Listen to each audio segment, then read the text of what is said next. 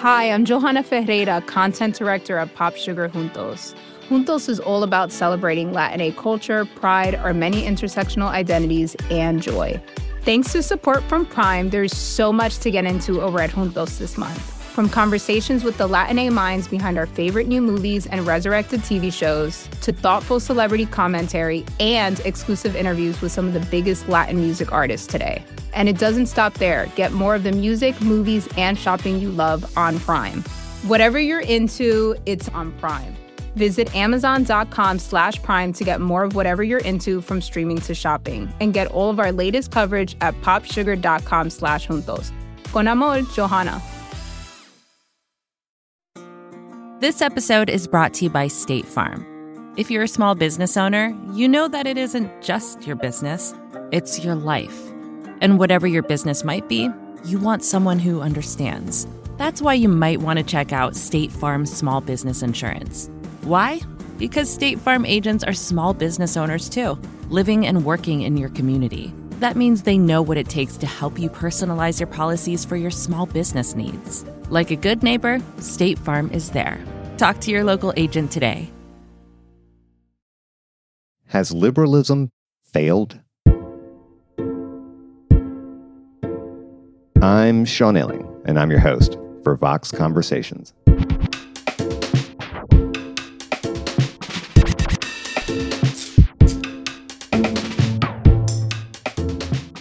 First of all, liberalism is a big word with a lot of definitions. Here, I'm not talking about liberalism as the opposite of conservatism. That's American specific. I'm talking about a broader political culture, one that privileges the rights of the individual and exists primarily to protect the individual from the state. So back to the opening question. Has liberalism, in this sense, failed? It's a hard question to answer, I know. But if anyone is up for it, it's Francis Fukuyama. Fukuyama is one of the most influential political thinkers of the last several decades. His famous 1992 book, The End of History and the Last Man, arrived on the scene just as the Cold War was ending. Fukuyama's central claim was that liberal democracy, like the kind that America embodied, had won the war of ideas and established itself as the ideal political system. Not every society around the world was a liberal democracy, but what Fukuyama meant by declaring it the end of history was that it was only a matter of time. And this claim made a huge splash, especially with those in the Bush administration who hoped to spread democracy around the world, to places like Iraq. Now, 30 years later, Fukuyama's written a new book called Liberalism and Its Discontents. And to be honest, I'm still not quite sure what to make of it. It's both a defense of liberalism and a critique of it. It does a great job of cataloging the problems with liberalism, but it also argues that liberalism is still the best option there is. And though Fukuyama writes about some very current challenges, like the American right's move toward authoritarianism and the resurgence of nationalism around the world, it's still not clear. Does he think liberal democracy won the war of ideas? I invited him onto the show to talk about it. We discussed the promise of liberalism, whether it failed or not, and if he was wrong about history being over 30 years ago.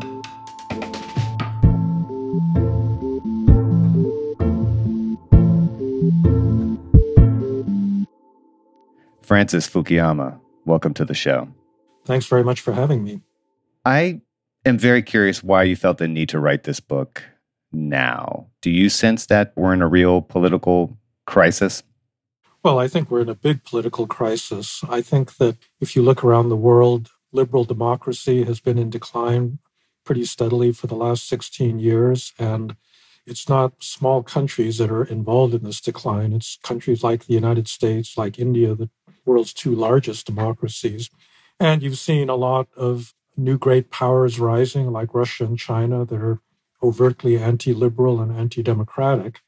And so I think there have been a lot of stresses on democracy, and particularly the liberal part of liberal democracy in recent years. I would say, in fact, in the United States, it's a real crisis situation that could lead to a very severe constitutional confrontation in 2024. Well, let me just ask you now, since you just said the liberal part of democracy, because I find that liberalism and democracy are often conflated, I think mistakenly. And this is a mistake you do not make in the book. So when you say that, the liberal part of democracy, what are you talking about?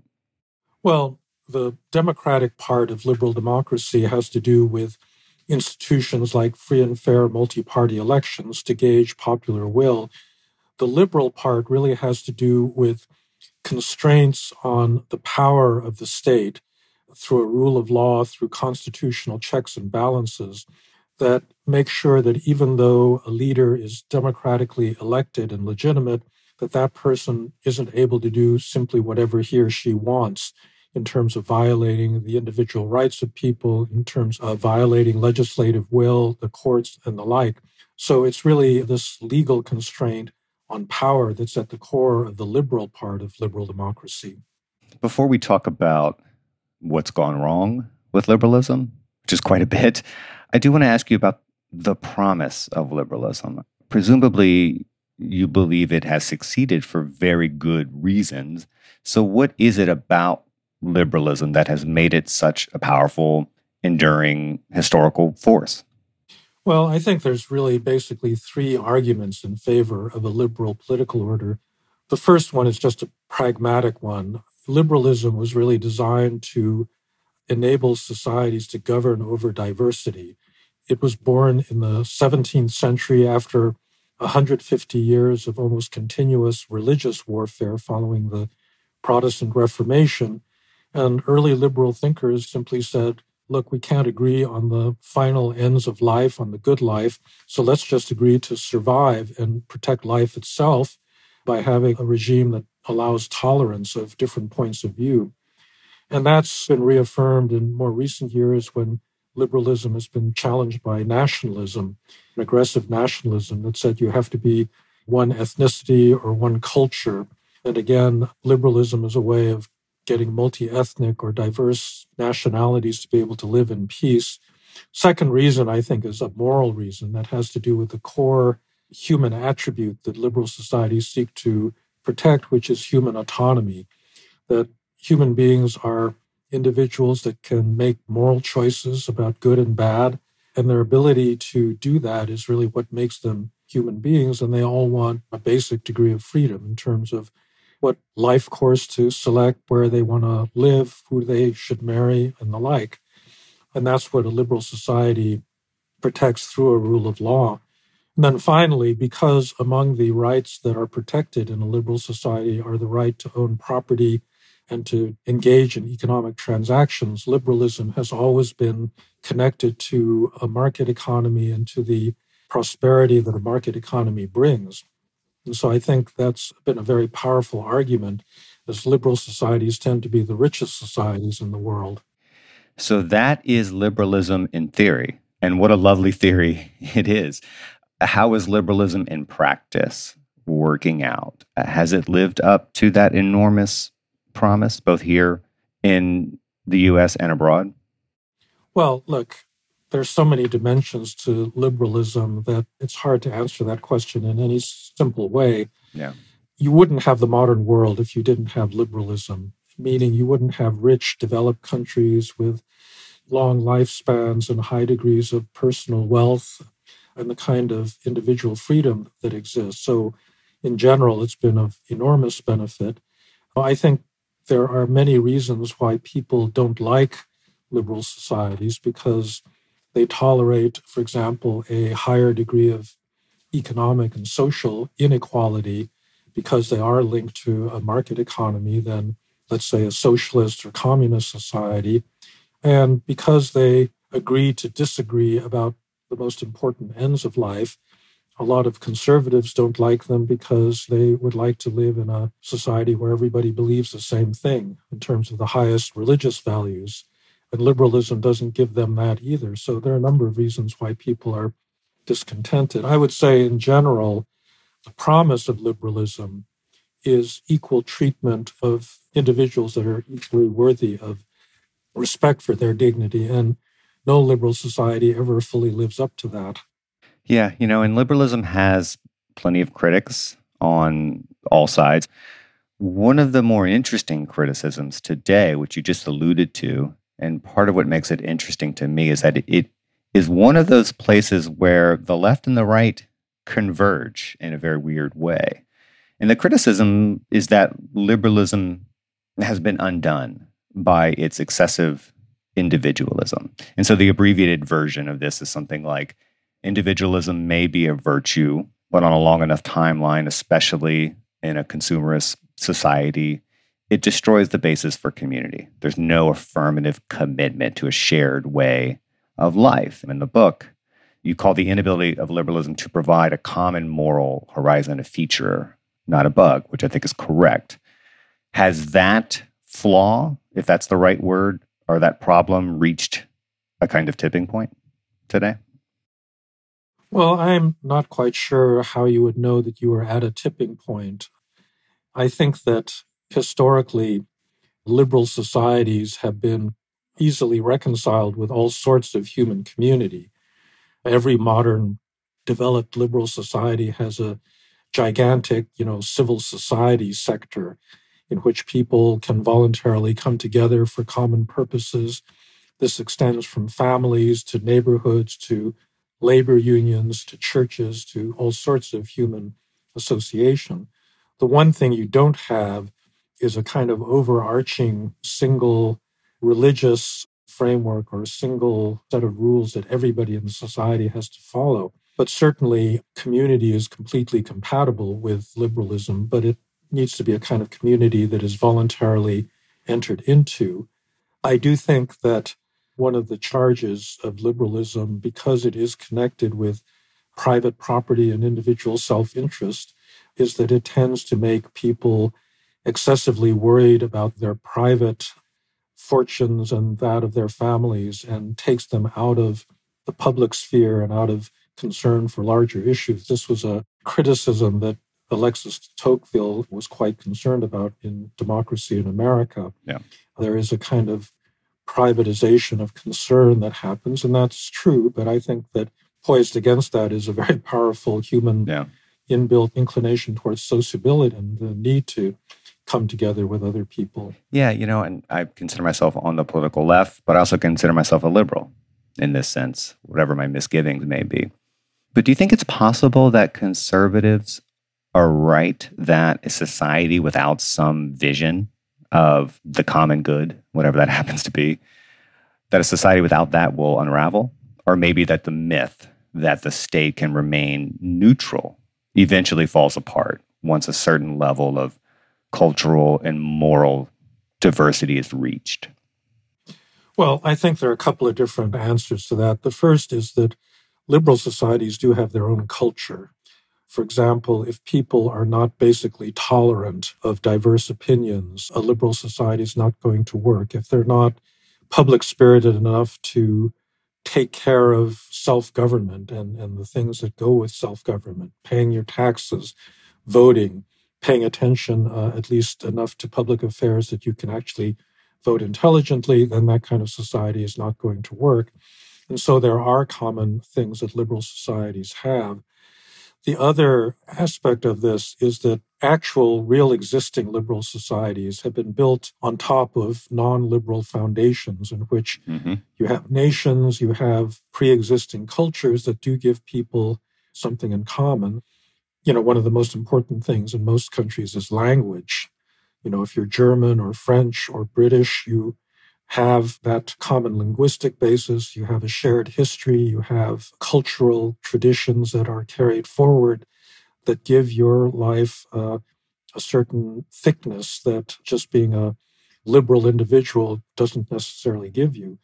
And, that creates a tension because sometimes those cultural foundations are exclusionary and they can't be entered into equally by everybody in the society, in which case they start being illiberal. And so I think the trick really for a successful liberal society is to have enough of a culture that people do have a sense that they are in a common endeavor, that they do share things with their fellow citizens. But, that common shared core has to be tolerant and accessible.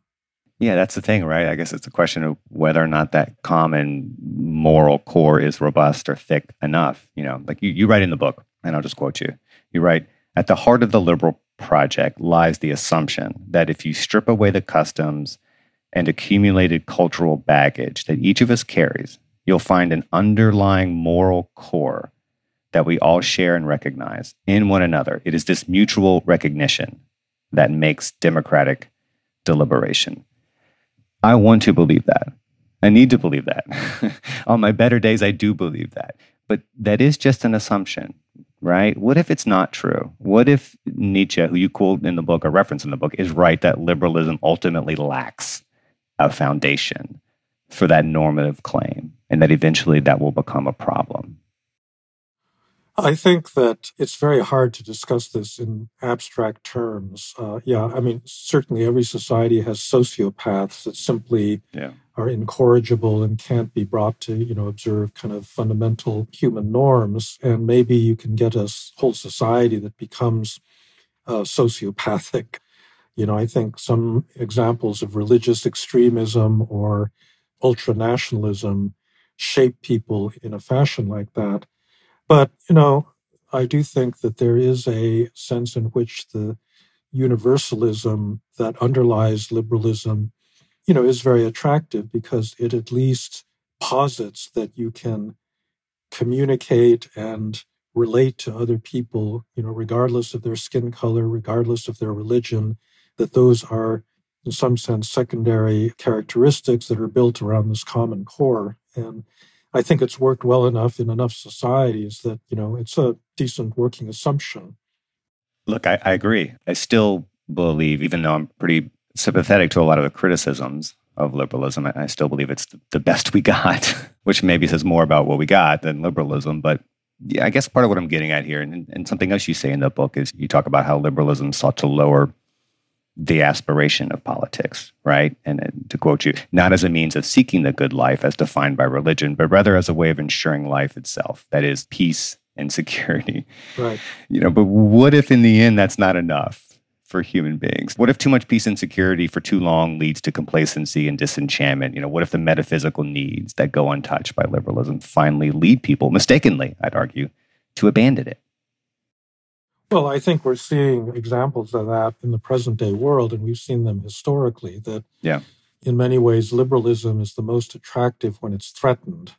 So if you experience a terrible war like Europe did in the 2 world wars in the 20th century, or if you live under a terrible dictatorship like those that existed in communist countries, then you're really eager to live in a liberal society. But once you start taking that society for granted, and we've had really 75 years of peace since the end of the Second World War, you start taking that for granted, and then you aspire to other things. And I think there is complacency that has affected a lot of people in peaceful liberal countries, and they want something more than that. They're bored in a way with peace and prosperity. This was partly the thesis of your end of history book and essay, the part of it that was overlooked by lots of people. And you even said recently in an interview with our friend Greg Sargent over at the Washington Post that there's a lot of pent-up idealism and that people like struggling for a just cause. And they haven't had anything other than consumerism and mindless middle-class pursuits in the last 30 years. That's your quote.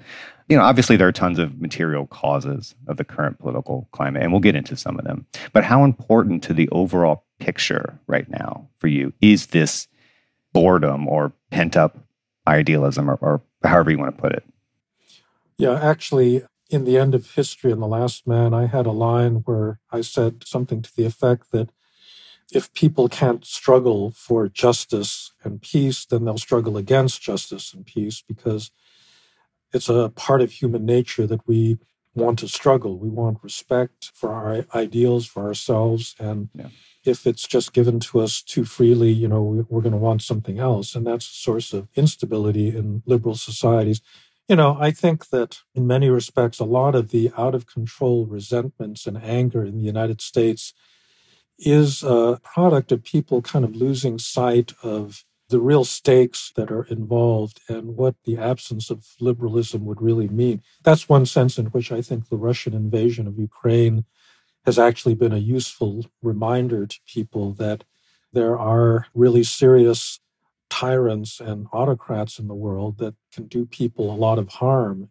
I mean, I had an argument with a reasonably well-known conservative intellectual who had gone partly MAGA in recent years and said that we're living in this country, the United States, increasingly under a tyranny. And I said, well, I don't see tyranny around me. It seems to me we're living in one of the freest societies in the world. What do you see as so tyrannical? And, he said, well, there's a group of nuns that are forced to distribute contraceptives in their medical practice. And, maybe that was based on a wrongly reasoned court decision. But given the kinds of tyranny that you can actually see being enacted every day, around the world, that's not the worst violation of individual rights that I've encountered. So I do think that that's something that you can only begin to believe if you live in a pretty peaceful and secure society.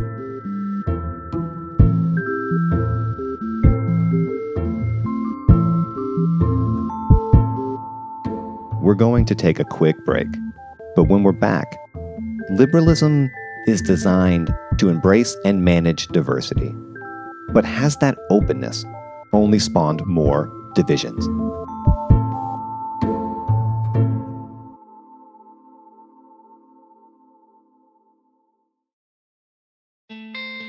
Support for the gray area comes from Shopify. Imagine an action movie where the hero has to sell 1,000 Barbra Streisand t-shirts in 72 hours to save a major American city. Save the city from what, exactly? That's for audiences to decide. But how would they do it? They'd use Shopify. Shopify is the global commerce platform flexible enough to help your business sell at every stage of growth, whether you're the main character in a tentpole action movie or the real-life CEO of a multinational company. No matter what you're making, Shopify can help you sell it. From their all-in-one e-commerce platform to their in-person point-of-sale system, Shopify offers the flexibility to support your operation. They also offer something called Shopify Magic, an AI-powered helper created to help you stress less and sell more. Try it for yourself. You can sign up for a $1 per month trial period at shopify.com/Vox. You can go to shopify.com/Vox now to grow your business, no matter what stage you're in. Shopify.com/Vox. This episode is brought to you by State Farm. You've heard it before. Like a good neighbor, State Farm is there. But it's more than just a tagline, because State Farm agents are small business owners themselves who live and work in your community. And if you're in the market for small business insurance, who better to work with than an agent who understands what it takes? State Farm agents can help you create a personalized insurance plan that fits your small business needs and budget. Talk to your local State Farm agent today about small business insurance. Like a good neighbor, State Farm is there.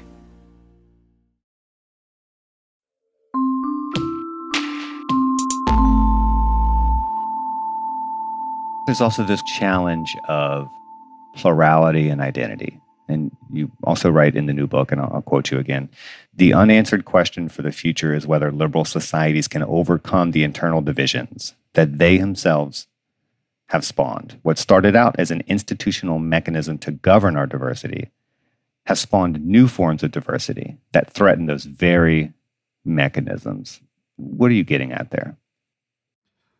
Well, I would say the big fight in most democracies, liberal democracies right now, is actually over liberalism itself, because on both the left and the right, there are people that reject the basic liberal premises of individualism and moral equality of all individuals. I mean, there's left-wing and there's right-wing versions of that. There's also this kind of inflation of small differences that grows over time. I mean, you see this, I think, in the partisan polarization where Americans 20 years ago would disagree over policy issues like immigration or tax rates or gun ownership. But that's kind of morphed into what political scientists call effective polarization, meaning you don't just disagree about a policy, you actively hate the other side because you think that they're a threat to your fundamental identity. Right. So right now, I mean, you're in this bizarre situation where being against vaccines is part of a new kind of conservative identity. Well, where did this come from? I mean, since when did opposition to rigorously tested vaccines become such an important issue that it's one of the fundamental causes of the political divide in this country? So that seems to me a phenomenon where the freedom of liberalism has allowed people to generate new divisions among themselves that in some cases are actually spawned by the liberalism that they enjoy in the first place. Yeah, I mean, it feels a little bit like Plato's critique of democracy, right? But it just becomes loose and chaotic, and people kind of react perversely against that and retreat into, the arms of demagogues or into the certainty of tribalism or whatever the case may be. Yeah, but it's not the first time this has happened. Yeah. This is something that a lot of social psychologists have pointed to, that the groupishness of human behavior is so powerful that there's this famous experiment that was done back in the 1950s where they took a very homogeneous group of boys and told them that they're in two teams and that they needed to compete with each other. And by the end of the week, it was a Lord of the Flies kind of situation where they were really ready to kill one another. And there's a historical example in the Byzantine Empire. The populace was divided into two groups, the blues and the greens, that were basically the colors of two chariot racing teams in the hippodrome. And it roughly corresponded to a very obscure theological controversy among Orthodox Christians between monophilites and monophusites. And you don't want to know what that distinction was about because it's such a trivial one, in theological terms. I believe it. But there was major riots in Constantinople and the dethroning of emperors over this fight between these two teams. And, so I do think that there is this human tendency to show solidarity to in-groups and to really hate out-groups that, of course, become possible in a liberal society because you can believe and associate with whoever you want. In authoritarian societies, the authoritarian ruler stamps out that kind of discord.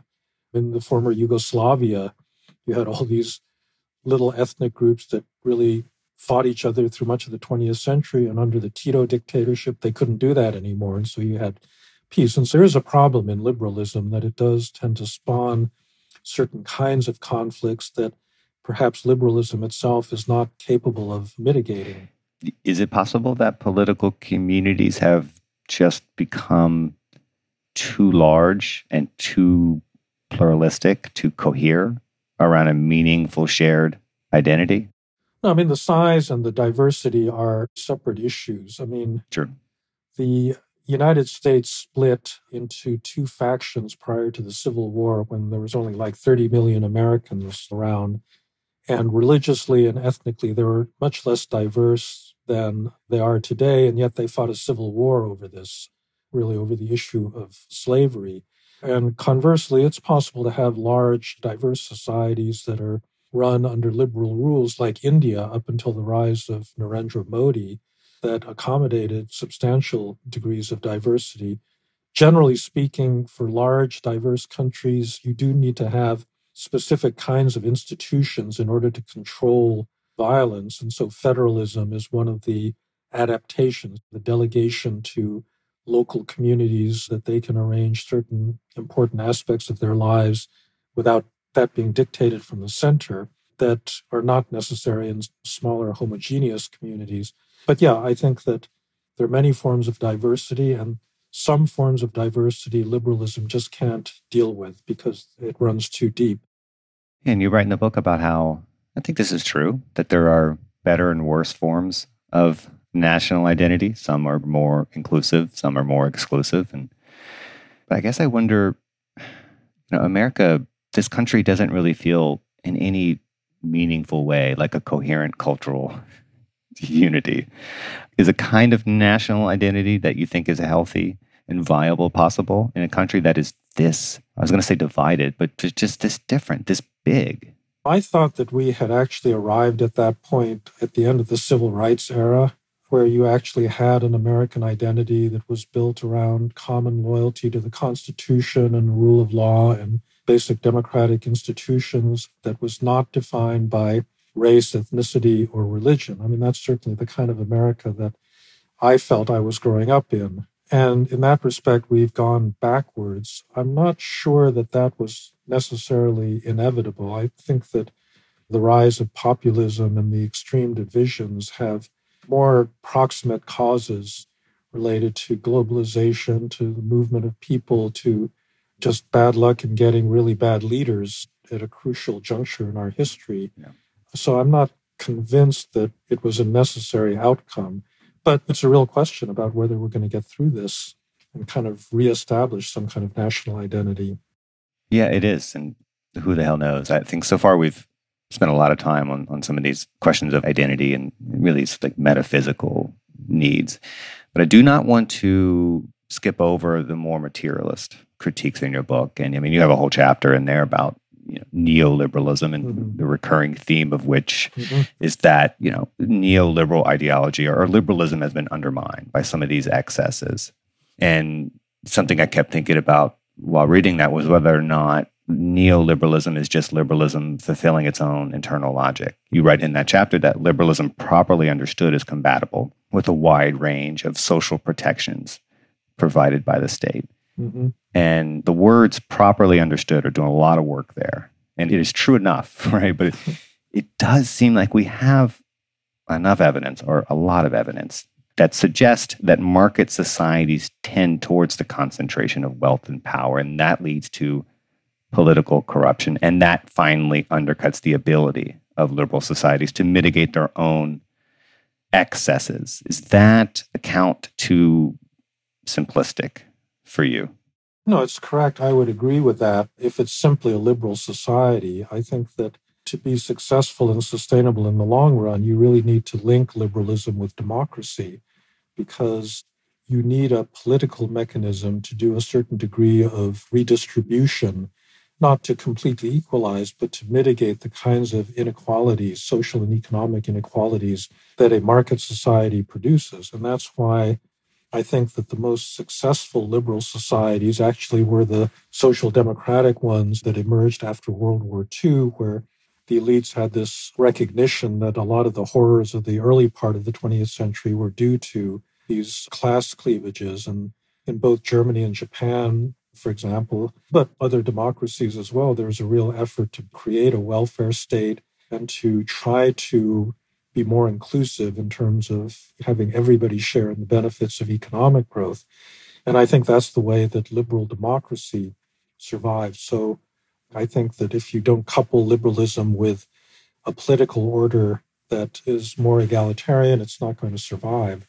I think that's right. But I guess my sense is that in the book, you want to make a distinction between neoliberalism and liberalism. You want to say that neoliberalism is a kind of cancerous outgrowth of liberalism, and that it's undermining its progenitor, and therefore that liberalism as such isn't the problem. But I'm not so sure about that. And again, I'm a liberal. What if neoliberalism is just liberalism fully realized? What if the internal logic of liberalism was always leading to a system in which economic power leads to the corruption of political power, and therefore to the perversely unequal, unstable world we have today? Well, I would just cite historical experience of the last couple of centuries. In the 19th century, you had a very brutal form of liberalism, both in Britain and in the United States, where there was no social protection, there was no welfare state, no effort to redistribute. And it produced societies that were extremely unequal.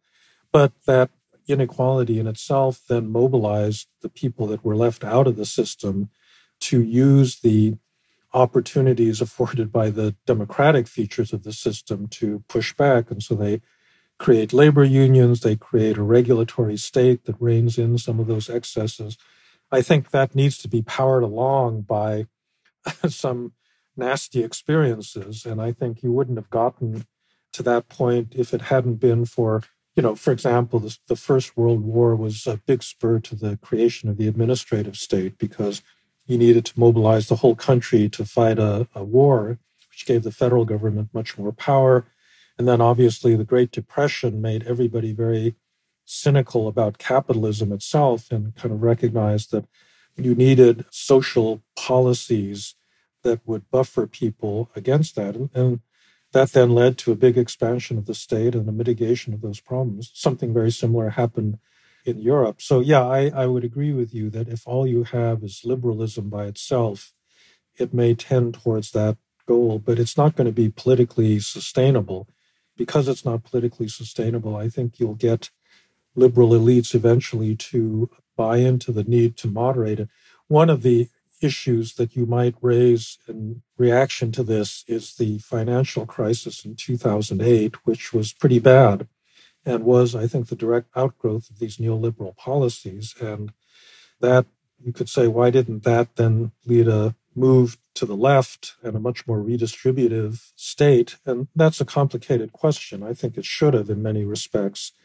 But I think a lot of the anger that had been generated by the crisis was actually captured and diverted by the right into these cultural complaints and therefore never really created the political basis for a kind of progressive comeback. I think that's right. And I think that's a political tragedy, the consequences of which we're going to be dealing with for a very long time. But this does remind me of something I did want to ask you in terms of this broader question about how to save liberalism from itself or from its own excesses. And in the book, you don't quite endorse a Bernie Sanders-style progressive economic agenda, though I think you've come close. But unless I'm missing something, that does seem to be exactly the kind of thing our society desperately needs in order to course correct. Do you feel that way? Is that fair? Yeah, I'm not shying away from any of that. Yeah, I think we need more redistribution. I mean, just to begin with, I think we need some kind of universal healthcare system. And it's kind of a tragedy and kind of outrageous that we're the only developed country, rich country, that doesn't have one. There are a lot of other aspects of the Sanders program that I think are not terribly well thought out. And I think that for all of the complaints about fiscal conservatism and austerity, if you don't worry about those sorts of things, you're not going to be able to sustain a progressive redistributive agenda. So you got to be a little bit careful about it. But yeah, I do think that you need to correct some of the inequalities that have been created by this kind of very ruthless capitalism that we've experienced in the last generation or two. Well, can I just ask, I don't want to pass this over, and I also don't want to go down the rabbit hole. I'm not, I don't speak for the Bernie Sanders campaign, and I don't want to take a fine-tooth comb through his platform, but what is it about the sorts of policies that he recommends that you think are wrong-headed? What is it that he's missing? Well, I think that if you add up the cost of the programs that he wants to enact, it's going to require a huge increase in taxation. Yeah. Now, I don't buy into the old Laffer curve theories that there's somehow this very sharp linear correlation between tax rates and kind of economic stagnation.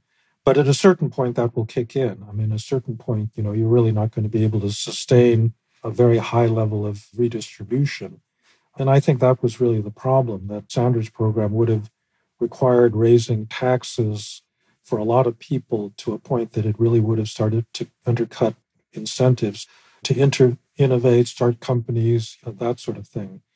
But in principle, I don't have an objection. And I think that American taxes right now can easily be raised. There's certainly plenty of extremely rich people that manage to avoid paying taxes of any sort. And those are loopholes that ought to be closed. And the government ought to take in more money. Yeah, the politics of this is obviously complicated and tricky. But given what you're saying and what I'm saying, if we're not able to do it and we're not able to do it effectively and quickly, we may be in deep trouble here. There's also, I think, a problem that people on the left haven't really confronted that's actually been quite a preoccupation of mine in recent years, which is this question of state capacity, that the American state, although I am very supportive of that state in theory, is not very efficient and is subject to a lot of problems because we just don't have the kind of bureaucratic and administrative traditions that a lot of other parliamentary democracies have, where you've got pretty high capacity ministries and well-educated staffs and so forth that are capable of administering kind of complex programs. And I think that unless you actually engaged in a reform of the public sector that would increase its professionalism and capacity, it's going to be hard to add another really big program on top of the ones we have that can actually be implemented. One thing I think we have to say here, and you say it in the book, while it's true that there are liberal discontents on both sides, and often for different reasons, the threats to the present liberal order are not symmetrical. The Republican Party in this country has rejected the rules of the liberal democratic game explicitly. So where does that leave us in terms of the effort to avoid a real political catastrophe? Well, yeah, no, that's absolutely right. The clear and present danger to the American constitutional order comes from the right. It comes from Republicans that basically want to try to steal the next election in a way that they tried to steal the 2020 election but didn't get away with it. Part of it is the voter access question, which I think is actually the less serious threat. The more serious one has to do with the way that votes are counted. In fact, Trump said this openly at one point in the last few weeks, that it's not who gets to vote so much as how you count the votes that matters. And I think that a lot of Republican state legislatures are trying to change the rules so that they're the ones that can determine how many electors are sent to the Electoral College to vote for the next president, and not having the voters make that decision. And that is a really big threat to American democracy and to our constitutional order. Nothing that's happening on the progressive side, I think, comes close to being that big a threat.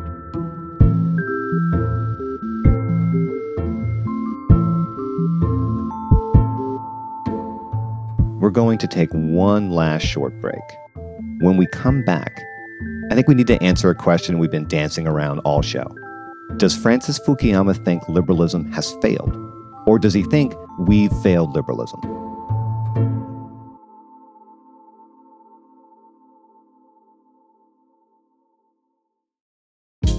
Hey, this is Scott Galloway, author, professor, entrepreneur, and most importantly, host of the Prop G podcast. We got a special series running on right now called The Future of Work, where I answer all your questions on, surprise, the future of work. Questions including, what are we missing when we work remotely? Or how do we handle work-life balance when a major opportunity comes knocking? From the provocative to the technical, we're offering insights you won't want to miss. So tune in to The Future of Work, a Prop G Pod special sponsored by Canva. You can find it on the Prop G Pod wherever you get your podcasts.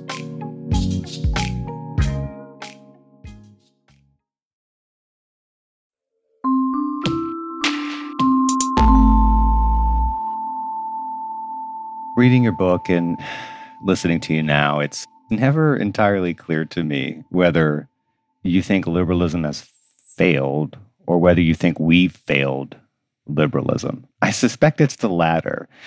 Am I wrong about that? Well, look, a lot of this depends on your definition of liberalism, and mine is a fairly expansive one, where I can see a version of liberalism that was actually quite successful when combined with other institutions and other features. I do think that there was an effort to push things to extremes on both the right and the left that were not intrinsic to the design of liberalism. So we've talked about this already, that neoliberalism, I believe, is a deformation of classical liberalism in the sense that it takes the ideas of property rights and market transactions and kind of absolutizes them and demonizes the state in an inappropriate way. And similarly, I think there's a version of identity politics that itself then turns into something very illiberal when you begin denying the premise that fundamental under the skin we're equal individuals and begin to start to say that it's our group characteristics that are the most essential things about us and that the society ought to be organized around those groups. That, I think, is a clear deformation of the liberal principle of the kind of universal human equality. Can I ask, at what point does it cease to be a defamation and simply become an indictment of what it is and what it permits? Well, I suppose if you can't fix it. Yeah. But at that point, you should probably call it something other than liberalism. Actually, I think the neoliberalism part is the easiest to fix, and we're already in the process of doing that. We're way past this Reagan era where markets are going to be the solution to every problem, and the reinjection of the state in economic policy has been pretty clear both in regulation and in fiscal policy. And so already we're walking back a lot of that particular deformation. The deformation on the progressive side in terms of a certain type of identity politics is a little bit harder to walk back because it does involve people's understanding of basic civil rights. And so it's harder to kind of explain what the problem is. But I do think that that's something that's also not unfixable.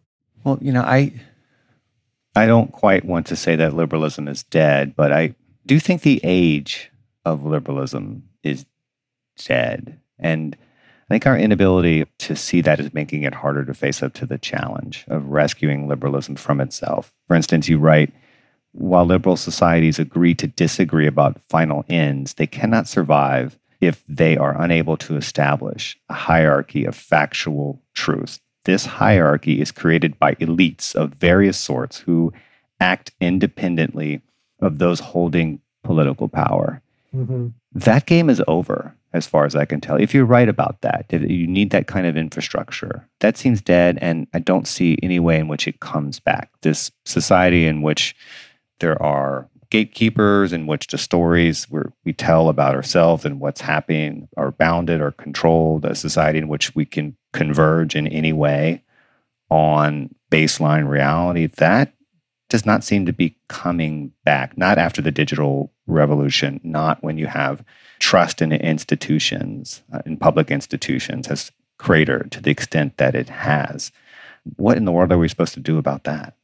Yeah, so that is definitely a huge problem that's created by technology, where you have a technology that makes it extremely easy to bypass gatekeepers. And that was originally understood to be good for democracy because it would allow ordinary people to have access to much greater amounts of information than previously.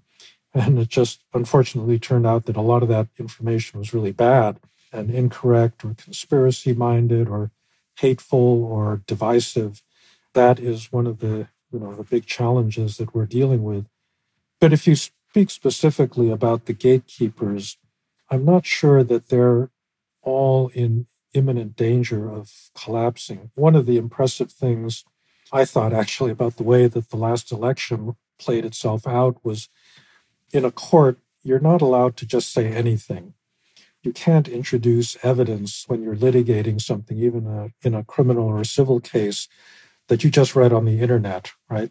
And you cannot violate certain norms of behavior in court where the judge actually has the ability to throw things out and so forth. And that actually worked fairly well. I mean, the Trump acolytes that were trying to disqualify various votes after the election almost universally failed because even Trump-appointed judges wouldn't hear the kind of hearsay evidence that they were trying to introduce. Similarly, in the sciences, the scientific establishment still has norms for what is considered acceptable evidence. The problem is their lower credibility among ordinary people. But the thing about science is it actually produces results, and it actually produces results that eventually people are going to recognize. And so right now, overwhelmingly, the only people dying of COVID are people that haven't been vaccinated. Now, it is kind of amazing to me that given that record, there still are so many anti-vax people out there. But I do think that at some point, reality is going to start intruding, and there will be a kind of reaction that if you say that black is white over and over again, when manifestly it's going to hurt you to think that black is white, then there's going to be an adjustment at some time. So I don't know how we're going to cope with this, but I don't think that the answer is just to throw up our hands and say, well, all truth now is relative and we have no common factual basis on which to agree and deliberate any longer. Yeah, I certainly don't recommend that. I don't look at the last few years and draw that sanguine conclusion. At this point, I'm not so sure reality does get the last say. The fact that, a million people have died from this pandemic and we still really can't even agree whether or not it's real or vaccines work seems to me to suggest that we have sort of crossed the Rubicon a little bit when it comes to epistemic closure or epistemic tribalism. And I should say a million Americans, many, many, many more people around the world have died from COVID. Yeah, well, there's no question. It's very frightening, that phenomenon. So there's no answer there, right? That's it. I mean, I'm with you. I mean, I'm happy to hope for the best. Well, look, so I guess the argument in the end for liberalism is the most basic argument is what's the alternative? Yeah. So are you then going to embrace disinformation and say, well, because the credibility of our legacy institutions has been damaged, let's just throw in the towel and say there is no truth. We're not going to agree about anything. We should dismantle the remaining gatekeepers because we know that we can't do anything. I mean, I'm not quite sure what kind of a world you're going to step into at that point. So I don't think that you've got any choice but to hang on to the cognitive points of support that have been developed over the years because the alternatives are much worse. Yeah, I mean, I agree. And I guess part of what I'm saying is I think the idea that we have a choice at all is a bit of an illusion. I mean, these things are happening whether we want them to or not. I think there's a tendency when we're talking about gatekeepers and disinformation and all that to simplify it a little bit too much, where like we assume some of the resentments and some of the reaction against elites and public institutions is the result of blinkered people being confused by misinformation. Some of that is also people can actually see and hear more, and it's not good. And this actually sort of leads me to one question I did want to ask you before we get out of here, which is anything that you've written in this book or anything you've said today feel like a revision to your end of history thesis? And something that you talk about in that book, right? To give you an example, talk about how the class issue has more or less been resolved in the West. And like, obviously, that is not to say that there isn't rich people and poor people and all of that. Mm-hmm. But the point was to say the root causes of the inequalities were not about the fundamental legal and social structure of our society. And those institutions were at their core egalitarian. I'm not sure that was correct then. I feel like there's just no question that that's not true today. The underlying legal and social structures are not egalitarian. They're not meritocratic. And that is part of the reason you felt compelled to write this book, mm-hmm. right? And it's one of the many reasons people are disenchanted with the system that we have. Well, I guess my feeling about that is you can see the political obstacles to correcting that and why they're preventing a correction. But it does seem to me that that option is still out there. And I can imagine a political moment will come when people will take up that challenge and then fix the institutions the way they did during the 1930s after the Great Depression or direct result of the Great Depression. I would say that deeply buried in liberal theory is a belief in human rationality, that ultimately people will be rational, that they'll listen to evidence, that they will deliberate, and that the result of that deliberation is going to be some socially productive conclusion. I mean, that's why liberals believe in freedom of speech and open deliberation. And modern technology has really challenged that very much. In a way, it's made the debate even more open than it's ever been. But on the other hand, it provides big megaphones and opportunities for amplification of certain views and without regard to the quality of those views. And so I guess probably the biggest disappointment that I've felt in liberal democracy is that simply the fact that that many Americans could vote for somebody like Donald Trump. It always seemed to me that American voters in the end would be more sensible than that. And it does make you wonder whether higher levels of education are necessarily going to lead to better outcomes and to a more sustainable liberal society. That's something that I worry about a lot. Yeah, I just think that's the completely wrong way to think about it. People who think that more education will be the answer. It's too easy. It's part of what annoyed me with some of the conversations around Trump winning the presidency and this idea that he won just because of racism, for instance. Surely race and racism was a big part of it. It's always a part of American life and American politics.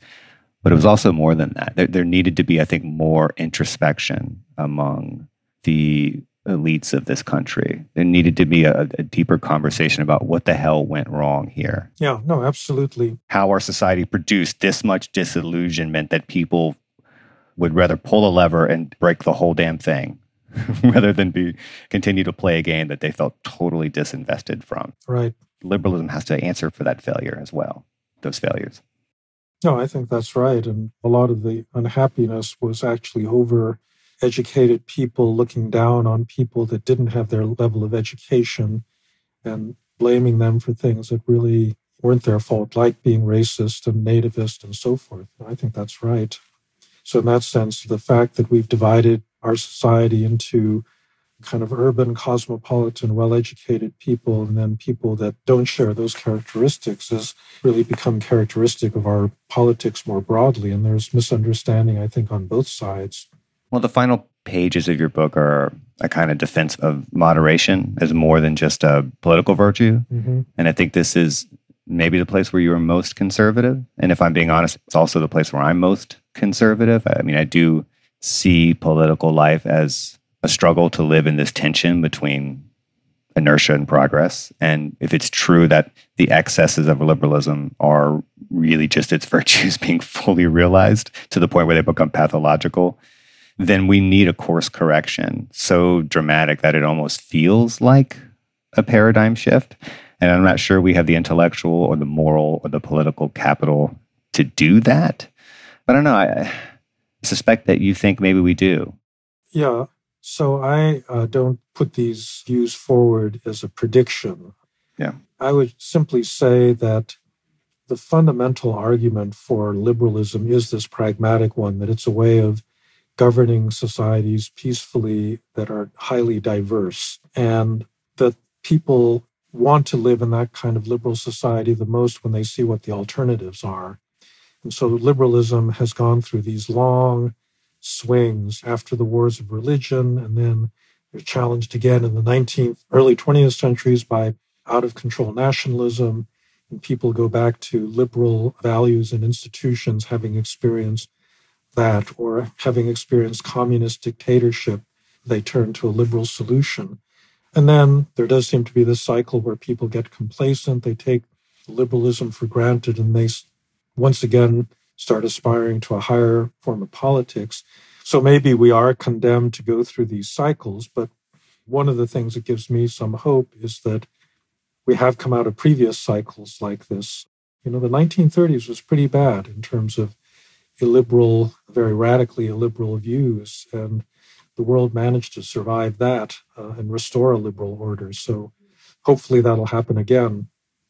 Do you think the Chinese model represents an ideological challenge to liberal democracy? Oh, yeah, it's definitely. To Soviet communism, and might it prevail ultimately? Yeah, it's definitely a challenge, and it definitely could prevail. I don't pretend to have any insight into the future. And so if in 30, 40 years it's still growing and it's still stable, and the United States and other democracies are still divided and floundering, you'd have to say, yeah, that is an alternative. I hope that doesn't happen, because I actually don't want to live in that kind of society, but it is a possibility that we need to worry about. Well, like I've said a bunch of times here, I still consider myself a liberal. I think I always will be, but it has problems. And I appreciate people like you writing books like this to try to have an honest accounting of those failures, and at least think about ways to transcend them. Because I think you and I, if we agree on anything, it's probably that there has not yet been a superior alternative to liberal democracy. And so long as that's the case, we should defend it as best we can. Right. Francis Fukuyama, the book is Liberalism and Its Discontents. Thank you so much for the time today. Great. It's been fun talking to you.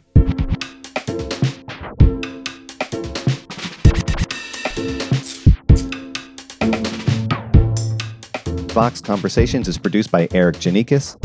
Our editor is Amy Drozdowska.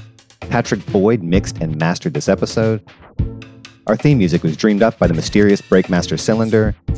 And Amber Hall is the Deputy Editorial Director of Vox Talk. If you like the show, let us know. Can we improve? We want to hear that too. We're curious to know what you think, what you want more of, what we could improve. And if you have ideas for future guests or topics, send us your thoughts at voxconversations@vox.com. And hey, if you did like this episode, please share it with your friends and rate and review. And join us Thursday for a brand new episode of Vox Conversations.